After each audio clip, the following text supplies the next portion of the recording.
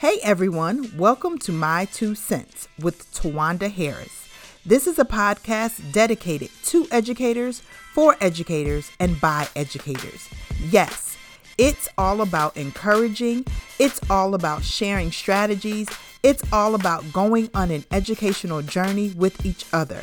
You are not alone, and I hope that when you finish listening to this podcast, you feel like you went on a journey with educators around the world. Thank you for tuning in to My Two Cents. This episode is dedicated to the term that has been thrown around, I think, the most when it comes to education and the pandemic: learning loss. You know, you think about it, how do you lose something that you never had? Elizabeth said it so well in this episode.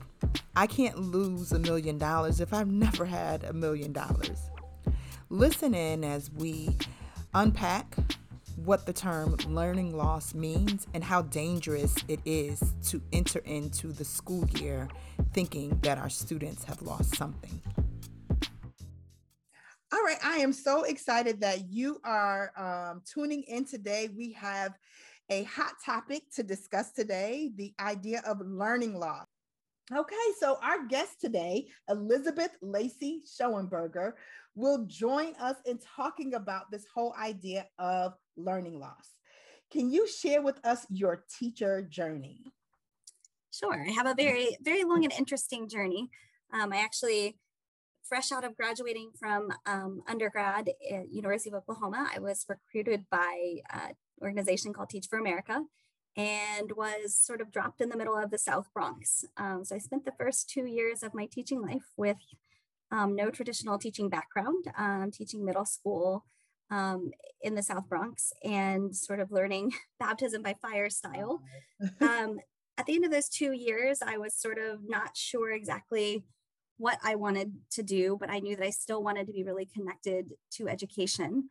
And I spent a year working at a community college and working with their disability services department as a reading specialist.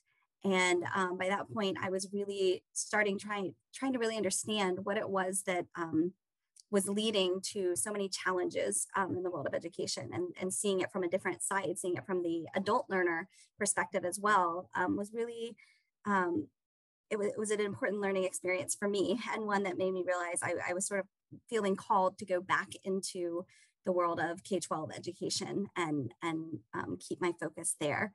So I went back into another middle school, this time also in New York City, but in Washington Heights. And I spent several years at that school, and I felt very blessed to be there. During that time, we were a Columbia University teachers college school, so we got a lot of staff development from different perspectives. We had workshops where we got to spend a lot of time in other teachers' classrooms. I went to summer institutes. So there was just a large emphasis put on teacher training and development and learning collaboratively. And that was something that really allowed me to learn a lot as a teacher and to push my practice with fellow teachers in a way that was powerful.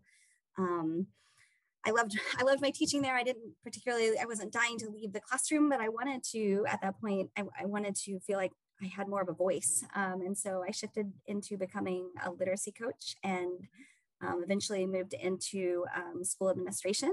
And I spent several years in various roles doing that until fairly recently. And recently I felt very much sort of disconnected from teachers and students. I find that sometimes when you spend a long time in administration, you think you're going to get to spend a lot of time with teachers and with students. And I felt like that wasn't really where I was getting to focus my time and my energy. And so I went back into the classroom, and I currently teach middle school reading and writing, 8th grade specifically. And I also do adjunct teaching as well. So I teach teachers in that sense too. So it's been a really important and powerful move for me when I left the classroom versus now, things like Google Classroom and all of that were sort of just taking off, and now they're sort of driving everything, especially this past year. And so it's been a really powerful and important way to sort of reconnect with what I believe most strongly in and what I feel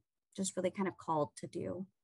Yeah, that's pretty awesome. I mean, you took a lot of different paths to get to where you are. And, I can tell just by you sharing that all of your experiences helped you to be the teacher the educator that you are today at this time. So I am grateful that you were able to experience the training from Teachers College. Mm-hmm. Wow. Like, Mm-hmm. I think of my first year teaching.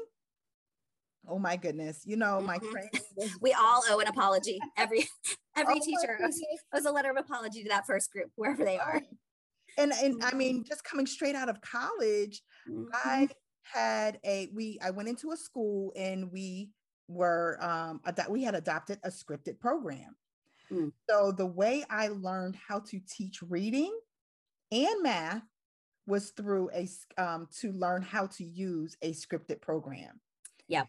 And Yep. you and I both know that that is absolutely not Yeah. the Yeah. way to No. teach students anything by Mm-hmm. going page by page in Mm-hmm. a pre-made curriculum.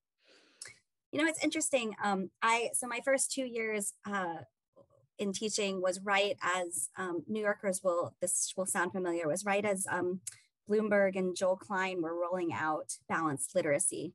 Mhm. And at my school, my first school that I taught at, balanced literacy looked like every teacher got a box of books and we were told to go teach. And that was it. That's what we got.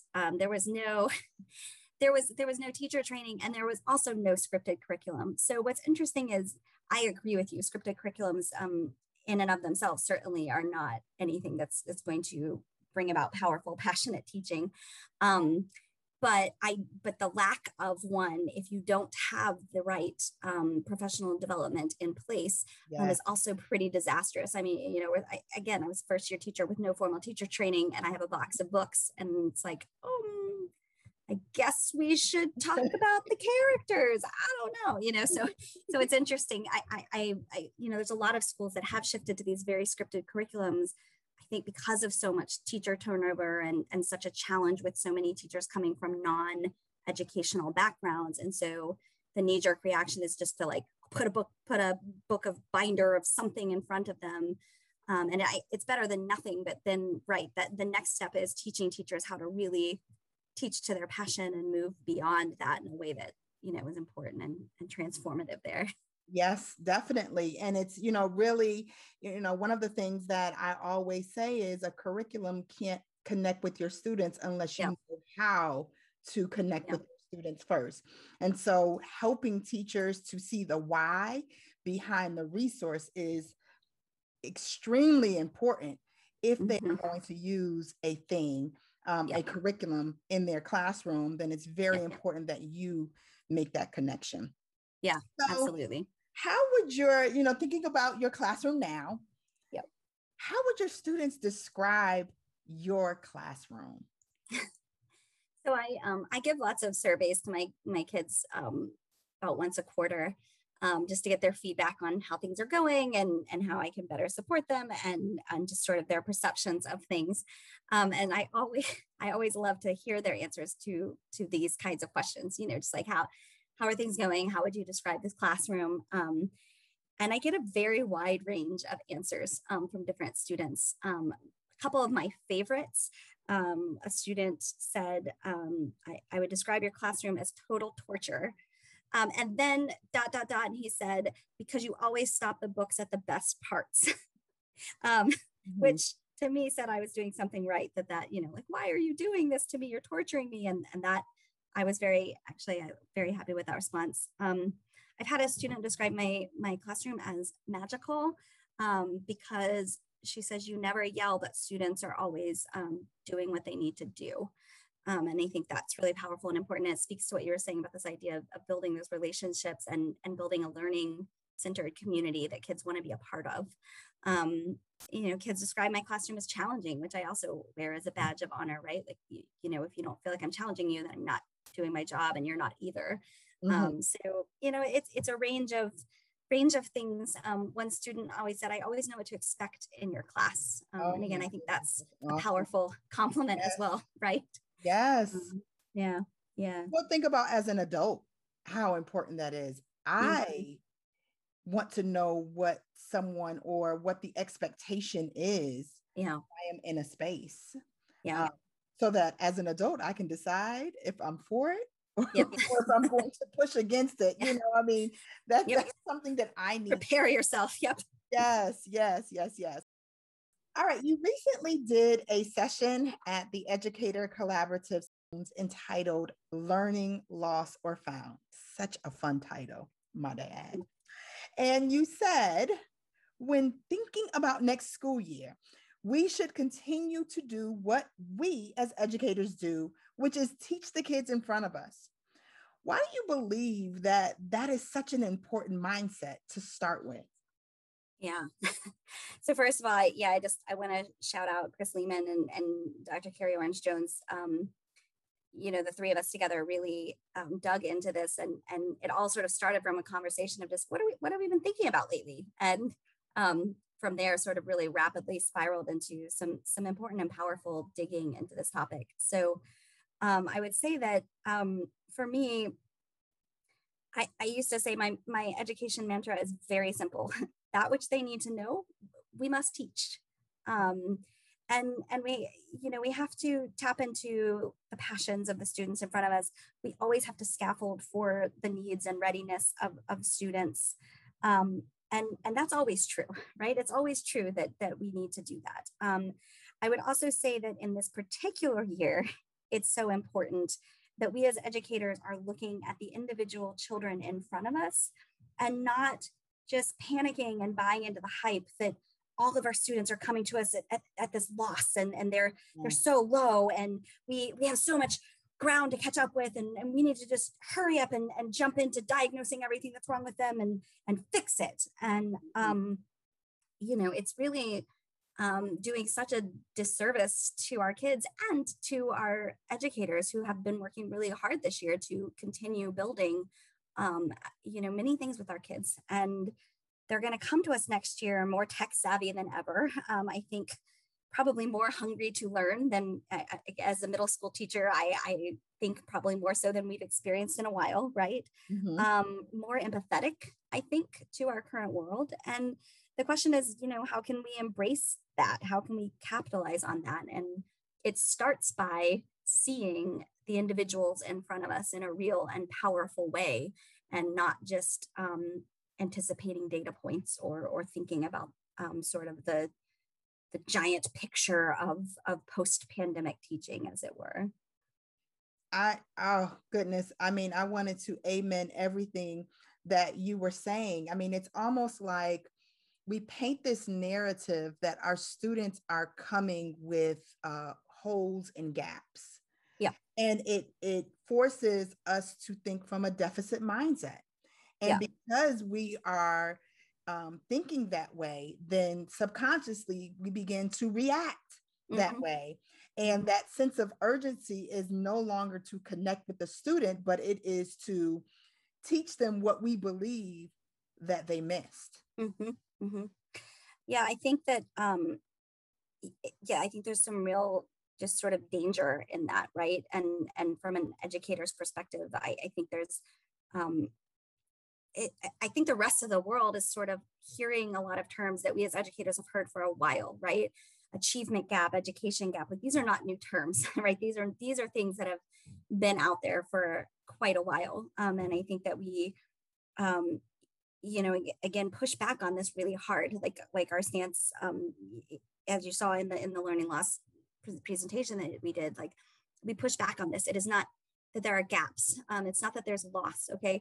I didn't lose $1 million because I never had $1 million, right? You cannot lose what you don't have.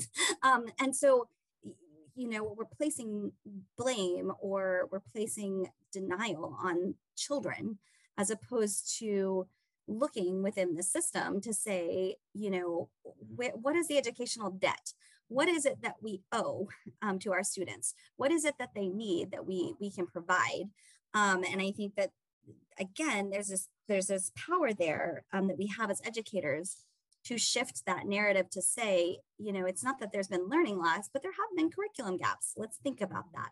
Or sure, they didn't get to X, Y, and Z unit last year, but when I talk to individual students, they're doing okay when it comes to that. Like they're ready to move forward, and we're all right. The kids are going to be all right. And I think that, that I think that we have to really embrace looking at kids as individuals and looking at their assets first, that we can build on, right? I think as adults, we know this, that you should be passionate about improving areas you're already strong at, in addition to trying to grow in areas that you're weak, and that you have to combine those two things together. And I think that that's something we forget a lot as educators. We're so busy worrying about, quote unquote, fixing things with kids that, kids are not broken in that sense.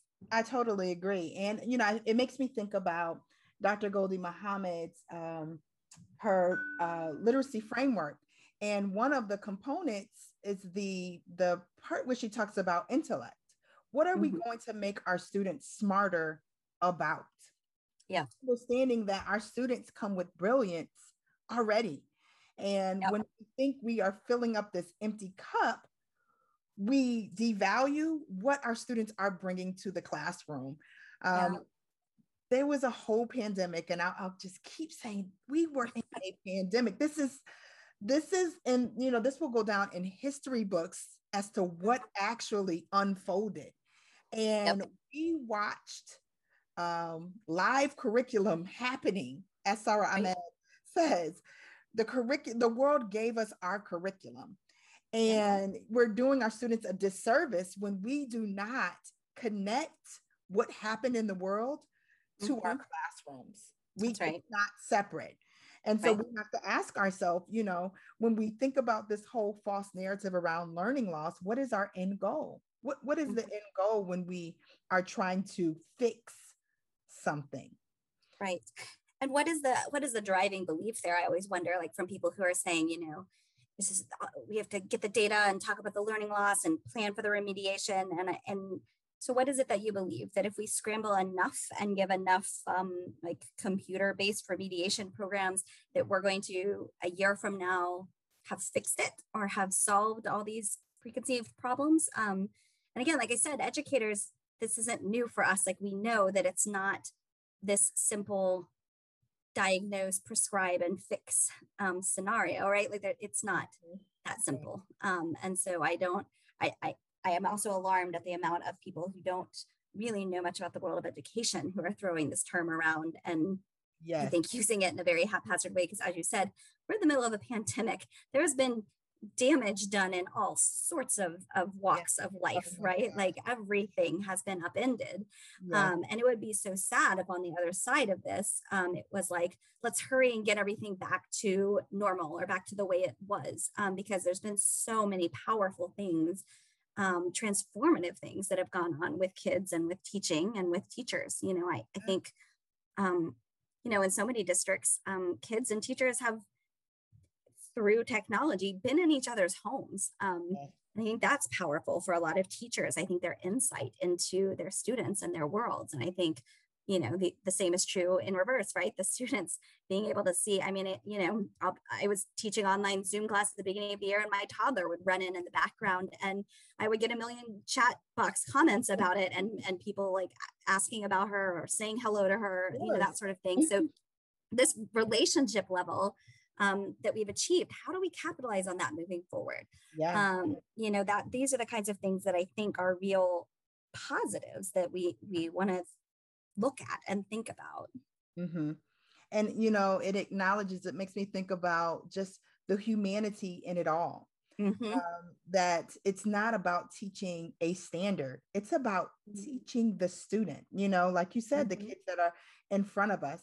And we experience something together in the world. When you talk about the injustices that have happened, police brutality that has happened, killings, riots, all of these things, deaths.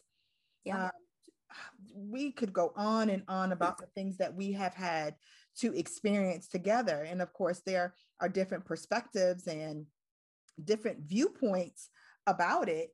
But at the end of the day, we all experience that together.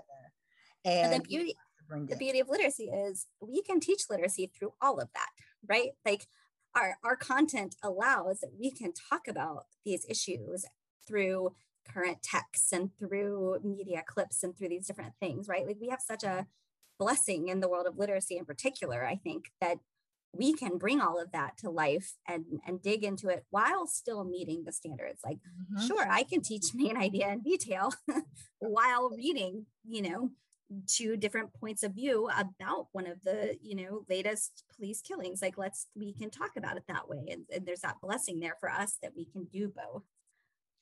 So on the Ed Collabs page, Chris Lehman posted this right here. And this is, it was such a great post. The term learning loss has been described as inaccurate and dangerous. Thinking about next school year, how could this term impact student learning? I can tell you it's already impacting student learning. So in pretty dramatic ways, like the kids are listening, they always are. Yes. I think so again, I teach 8th grade, and I earlier this year was working with my advisory group, my homeroom cohort, to help them register for their high school classes. And several of my homeroom students are extraordinarily bright. Like, I mean, they all children are bright and wonderful, but really high level, high performing students who were hesitant to sign up to any honors or AP level classes next year. And when I pressed them about why, they said that, well, we're not ready. Like, we haven't learned enough this year. We've lost a lot of knowledge this year.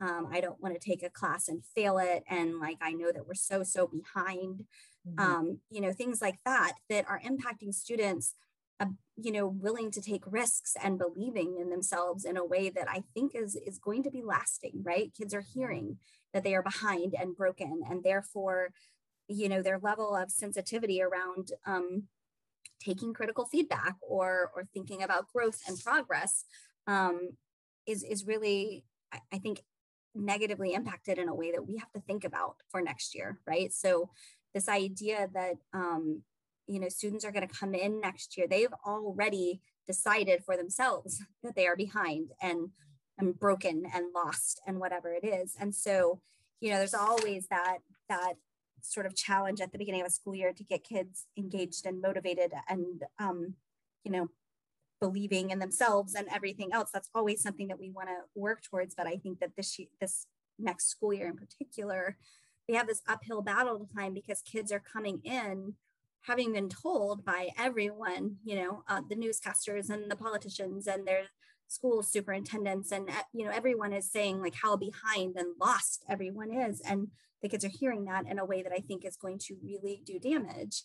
And I also think that as educators, we're now spending so much time sort of hyper focused on thinking about all of the holes, as it were, right? There's talk across so many districts right now about, poring over the data to create and rewrite curriculum in such a way that we have a unit 0 that teaches all the things they didn't learn last year before we can start this year's units, and beginning of the year remediation units and things like that.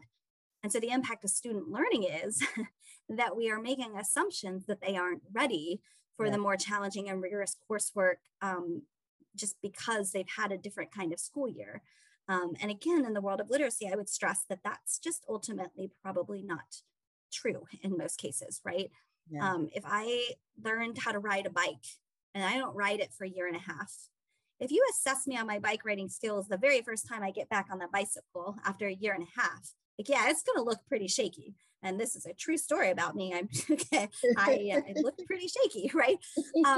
But if you give me a couple of weeks, right, back in the seat of my bicycle, give me some positive encouragement around riding that bike, and then you look at me and assess my ability to ride a bike, I think you're going to say like, oh, wow, yeah, you're ready to take on that next, bike trail. You're ready to take on that next, level of higher training, as it were, right? And so my concern here is that if we don't assume the best and assume that our kids are at this readiness and embrace them in the same way that we normally do as educators, they're going to miss out on even more learning next year because we're going to spend a bunch of our time, I hate to say it, but like dumbing things down or backing up over things that, with a little bit of scaffolding and reminding and warming up, as it were, I think that they'll be able to do. And so, that's, to me, my biggest concern in all of this. In the session, you talked about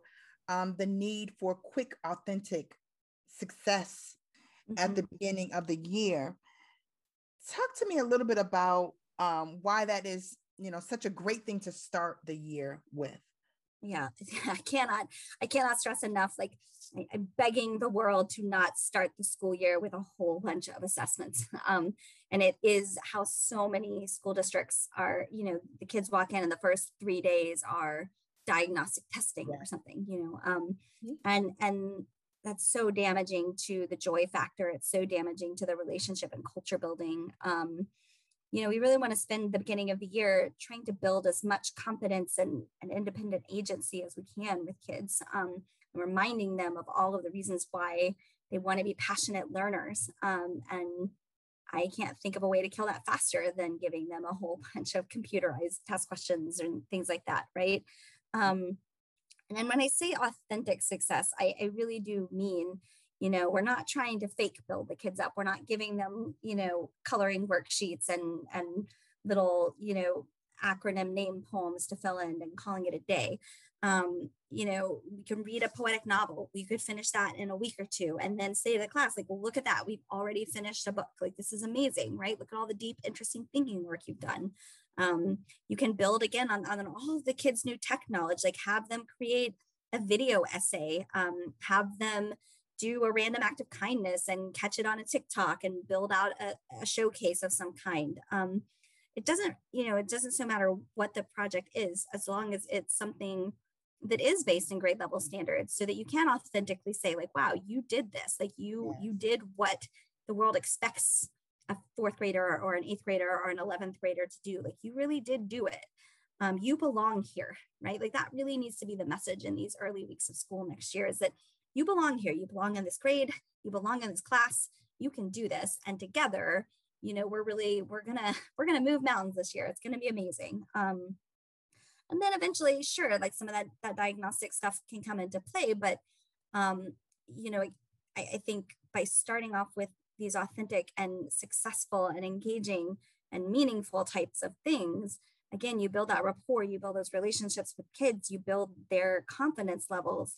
And I promise you're going to get much better diagnostic results too when you do them, right? Because the kids, again, are in a mindset of wanting to show their best, do their best, and put their all into it, as it were. So, because often when I say things like that, people push back like, oh, we have to have diagnostics, but it's about that. It's about the order of how you do those things.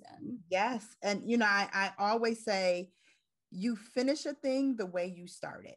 Yeah. So if this is how I'm going to start my year, this can be the foundation, good, bad, or indifferent. This will be the foundation of our relationship. And by starting with that authentic success, show students that you value what they're bringing to the classroom.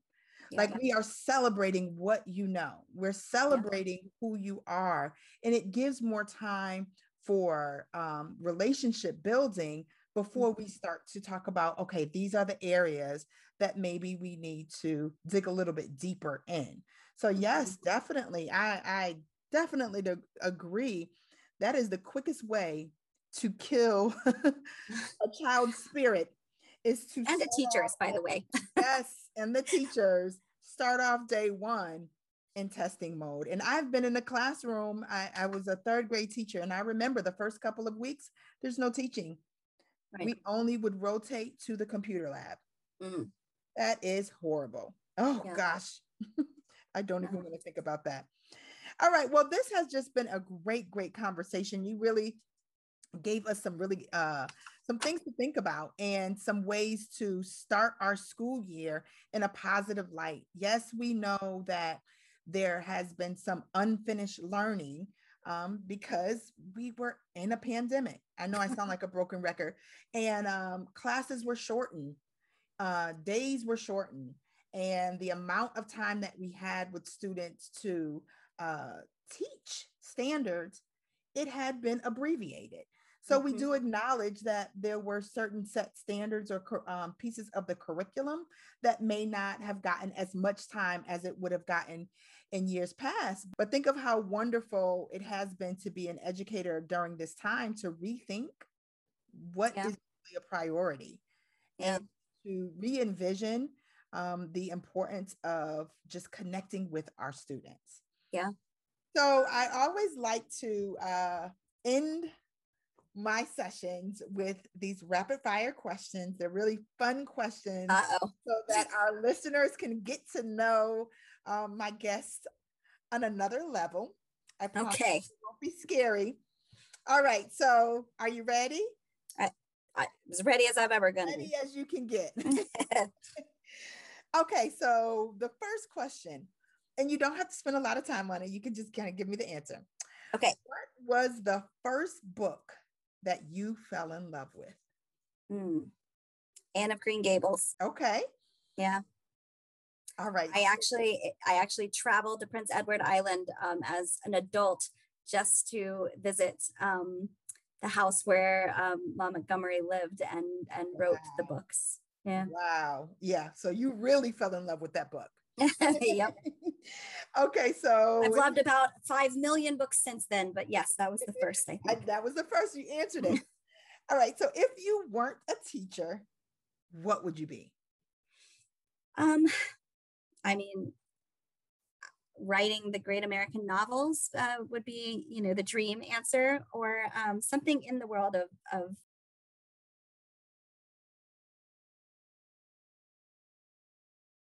passionate and powerful about being able to develop teacher leaders and creating space for teachers to stay in classrooms, but also have actual real and authentic voices. And so figuring out ways to do that in the broader world would be a passion of mine someday. Okay. It's always hard as teachers because we spend so many hours in just doing something education related to think of our life outside of life outside. Yes, I should change that. If you weren't in education, what would you be? The great American novelist. There you go. Okay, so the last question. Hopefully you eat ice cream. What's your favorite flavor ice cream? So there is an ice cream place in Alexandria, Virginia called Kilwins. That's a chain. I think there are other places too. I love Kilwins, yes. And they have this flavor called toasted coconuts. And here's why it's so amazing. So, most coconut chocolate ice creams are like coconut flavored ice cream with like chocolate chips in it. But the Kilwins flavor is actual pieces of toasted coconut covered in chocolate mixed into the ice cream. Goodness. See, now you're going to have me go out there tomorrow to try the toasted coconut. Thanks. Oh, it's dangerous. It's seasonal, but it's in season right now. So you just wait for it. Now that's the pressure. Yeah. That is pressure. All right. So what tips would you give to folks that would like to just get started on, just kind of rethinking the whole idea of teaching, not from a deficit mindset, but really addressing and really connecting with students during instruction? Yeah, I think, the first thing I would say is finding ways in those early weeks that students can write about themselves and speak about themselves in real and authentic ways. Again, as literacy teachers, like we can give them writing prompts about themselves. We can ask them, what are things you love and hate? What are things that make you excited to get out of bed in the morning? I start my class DJ list and we play different songs and you learn so much. I have a student this year who, by the way, loves to listen to 70s tunes while hanging out in her backyard. Like that's such a, so music can be a powerful way to learn a lot about who kids are, right? Like what's your favorite song? What's the song you play when you're sad? What's the song you play when you're happy? and through all of this, you start to learn a lot about their passions and about their strengths. So if what they love to do is play certain kinds of video games, and those video games have a narrative to them, you can speak to that with a student, and you can help show them how those skills of reading that video game narrative can transfer into, reading other types of novels and stories. And so I would say that just by getting to know kids really well in those first couple of weeks, they reveal a lot of their strengths that they won't reveal if you just ask them, hey, what are you good at? That's probably not going to get you, good answers. So think of ways that you can really get to know them. And then I think also giving choice early on in the ways that they show their learning. So making sure that your assessment of learning is varied and taps into a wide variety of strengths. So if you want to know their inferencing about, a poem that you read, can they record themselves speaking it on Flipgrid? Can they draw a poetic interpretation? Can they create, some kind of alternate point of view piece of writing? Like giving them lots of choice early on in the way they show their learning. So that you're really trying to see what all they know from different angles. And I think that that's really important, especially early on, so that you don't just say, oh, Laura, like these kids don't know anything about inferencing. And it's like, well, or maybe that question wasn't the best, right? So trying to figure out what kids know and giving them the choice and ways to do that, I think can help you really learn what they do know. Yes. And when you were talking about assessments, it made me think about Dr. Carrie Orange's piece in the session that was just really, really good in unpacking how you can authentically assess your students in a variety of ways, just like you were saying.